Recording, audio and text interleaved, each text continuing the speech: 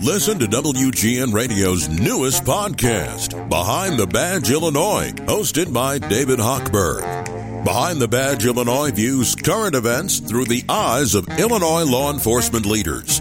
Tune in. Visit WGNRadio.com/Behind the Badge. Chicago's Afternoon News, 720 WGN. I'm Lisa Dent. On the phone is Kelly Bagby. She is the Vice President of Litigation for the AARP Foundation. Kelly, you're a lawyer. You're a litigator. This is what you do for a living. And when I saw the lawsuit about the Alden nursing homes, and you said you were genuinely shocked, I thought that really means something because I would assume that you've seen it all. That's true. And I was definitely shocked when I went through the medical records for the clients that are in our lawsuit from Alden. Okay, so the suit was filed in Cook County Circuit Court on behalf of 11 nursing home residents who are remaining anonymous. They range in age from 26 to 82. They're all on Medicaid.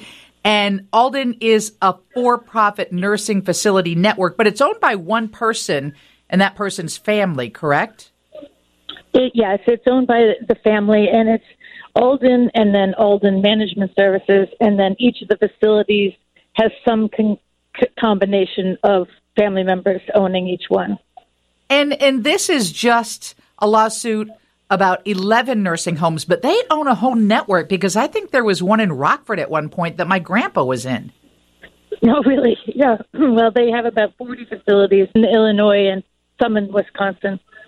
Okay, so here's one of the statements that I read that horrifies me. It says, residents have fallen downstairs while strapped to a wheelchair. This is in the lawsuit. Fractured their neck when dropped by one person using a mechanical lift that requires two people, and ingested poisonous chemicals due to lack of care and supervision. That's frightening for anyone who has a loved one in a nursing home. What else is in that lawsuit that would be eye-opening to all of us? Well, there was a lot of what's known as chemical restraints. People who are given serious and dangerous antipsychotic drugs when they have a diagnosis of dementia. Those drugs can be lethal when given to a person who has dementia. And so we saw a lot of that. We saw a lot of malnutrition and dehydration. We saw several people who had undiagnosed illnesses that had they been diagnosed properly, they could have survived. One gentleman who had cancer in the back of his throat, and he wasn't eating for months, literally. And they documented that he wasn't eating, but they never evaluated why. And when you go through the records, and eventually you see that he had a tumor in the back of his throat that was big enough for somebody to see with the naked eye. So these are kind of things that you should never see anywhere, but certainly not in a facility that's being paid to care for vulnerable people many of whom can't communicate their pain and their struggle. And that's the job of the nursing facility. That's why they're being paid. And Alden Village North, are they a part of this lawsuit? Because I know they care for children and adults with developmental disabilities. Many of them cannot speak on their behalf. So they're a part of this as well. They are. They're one of the facilities that we focused on. And they have had, a telescope put on them before. I think there was a Tribune investigation in 2010, and they found that 8 residents had died there, and they've been receiving citations. Why are they still open? Well, it's an interesting story that my co-counsel, Barry Taylor from Equip for Equality, told today. His organization, who again are co-counsel for this class in the current case, his organization did a full investigation, showed all the dangerous conditions, showed all the deaths, and they worked with the state, and the state just wasn't able to. The state intended to get them closed, but wasn't able to get them closed.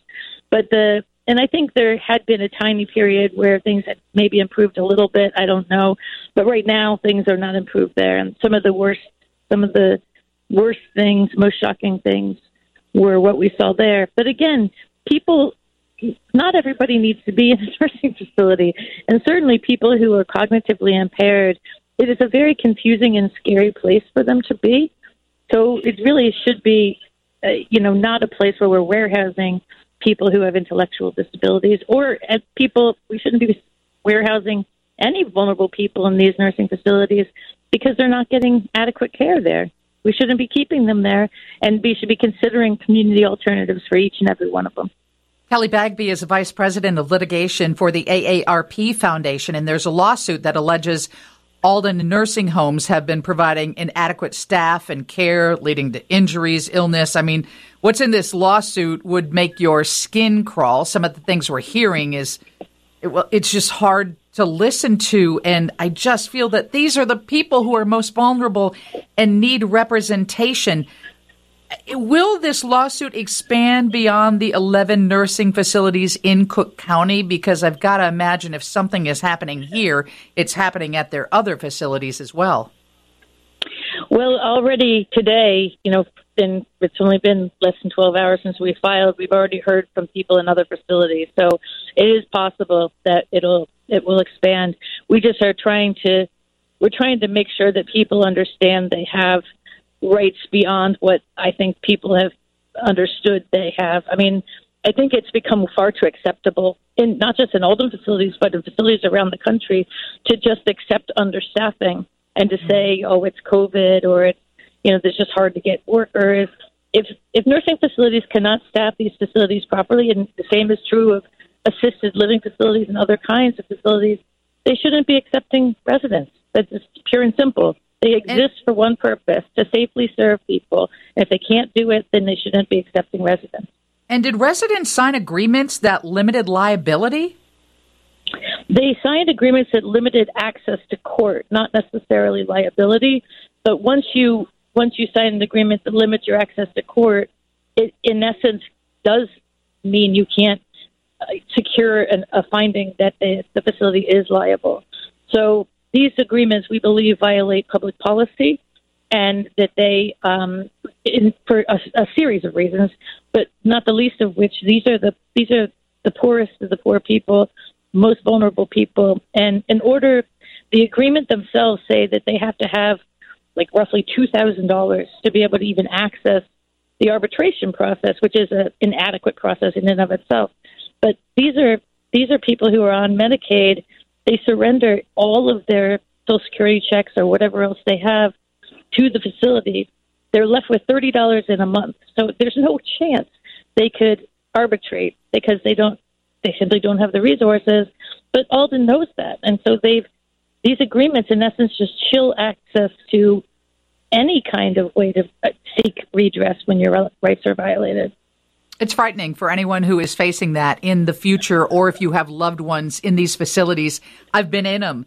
I've cared for loved ones. I've watched loved ones pass in facilities like this. And I just hope that AARP is going to continue to monitor this and file lawsuits when needed, because we just can't leave the most vulnerable elderly people or children or people with developmental disabilities in the hands of companies that do not take good care of them. What about the employees? Are employees not stepping up and saying, hey, this is going on? Well, we had a number of former employees who did, some of them did step up and then were fired for stepping up. And so they spoke to us during the course of our investigation and explained to us what efforts they had attempted to do to seek redress. I mean, it's a dangerous place for employees to work when they're understaffed, because they just can't, like the poor person who dropped that person who ended up breaking their neck. That's a terrible thing to have on your conscience, that you didn't have a second person to do that Hoyer lift and somebody, broke their neck as a consequence. That's a horribly traumatic thing for the staff as well. One thing I did want to make a point that you just made, that is that these arbitration agreements, these admission agreements, families and residents should actively cross out the provisions they disagree with. If you see a provision that says you must agree to arbitration and it's part of the admission agreement, there's no reason you and actually under the law, you're completely within your rights to just cross that provision out. You don't need to be bound by that. What happens if Alden files bankruptcy or shuts down? Where do these people go? Well, I'm hoping that Alden will not even consider doing something like that, because they've undertaken a sacred trust to serve the individuals that they have in their facilities, and they need to make true on their promises. So I think the better pathway for them is to figure out a staffing model that actually allows them to meet the needs of every person on every shift, and then they can continue in business. I mean, it's not an unreasonable thing to say that you will live up to the promises you made in your license and in your admission agreement. And you should have a business model that allows you to do that without declaring bankruptcy. Thank you for joining us, Kelly. We'll be following this lawsuit closely. Thank you. Lisa Dent, WGN.